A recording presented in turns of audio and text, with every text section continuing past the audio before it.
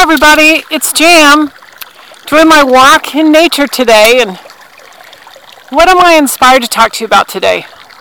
How about adversity and change? A lot of us experience it this year, and how you can rise above it. How can you not let it get to your soul and your mood and your life and your loved ones? Boy, that's a challenge.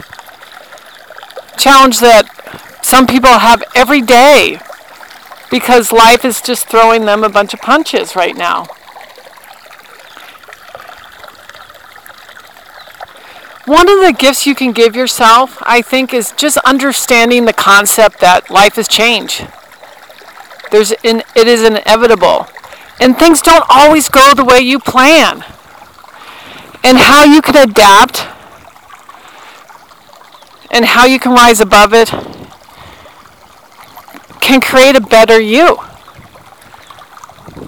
Sometimes change isn't what you want, and it comes your way, and you have to adapt, and little did you know that it was the best thing that could ever happen to you. I've talked to a few people today that are going through some hard times, and they had these set plans of what their life was going to be like, and it changed on them. And what you can do is go, okay, you ground yourself deep into the earth like roots of a tree.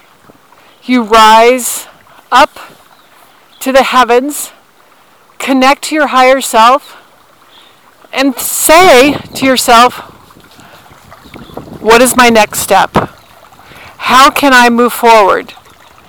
And when you make those decisions with peace in your mind and not fear in your gut, it helps you respond and move forward, whatever that can be. And you look for the open doors or the open windows, the closed doors, the open windows, the shut doors, the open doors. You look for those openings, those places on your path that the universe is showing you. So one of the best things to do is stay connected to your higher self on a daily basis through meditation, through prayer, through walks in nature, through listening to beautiful music to help you connect to your higher self. And when adversity comes and when change comes and it's not planned, you can be from a place of calmness and peace and make the next decision for yourself.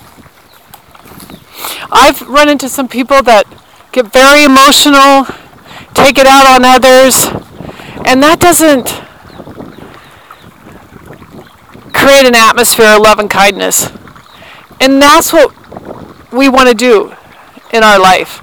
And granted, we all have our moments where we aren't kind, and we can say things that are hurtful, but the next best thing you can do is apologize. Ask for forgiveness. And then hopefully you can move forward from that. When I have connected or when I have faced some adversity and change that is not what I had planned on, I always go for a walk, I always go for a hike, and I always try to talk to God and the divine and see what comes to me through that peaceful walk. And usually it's when my heart is centered, my body and feet are grounded, and I feel the essence of God, is when I get the answer that's best for me. And that's why I love these walks in nature, because I feel like the universe is communicating to me, and I want to share it with you so life can be easier for you during these times of change and not normal circumstances and adversity. So that's my tidbit for today. We're all in challenging times. Things did not go the way we planned, and we're still moving forward in our lives, adapting, loving each other, being kind, appreciating nature and its role here on earth, appreciating others who stepped up to help people that are in need. That's another thing you can do in adverse times. You can help others that are worse off than you. That will raise and elevate your being too. Okay. Okay. That's it for today. This is Jam. God bless you all. And may you stay strong and loving and present in these ever-changing times.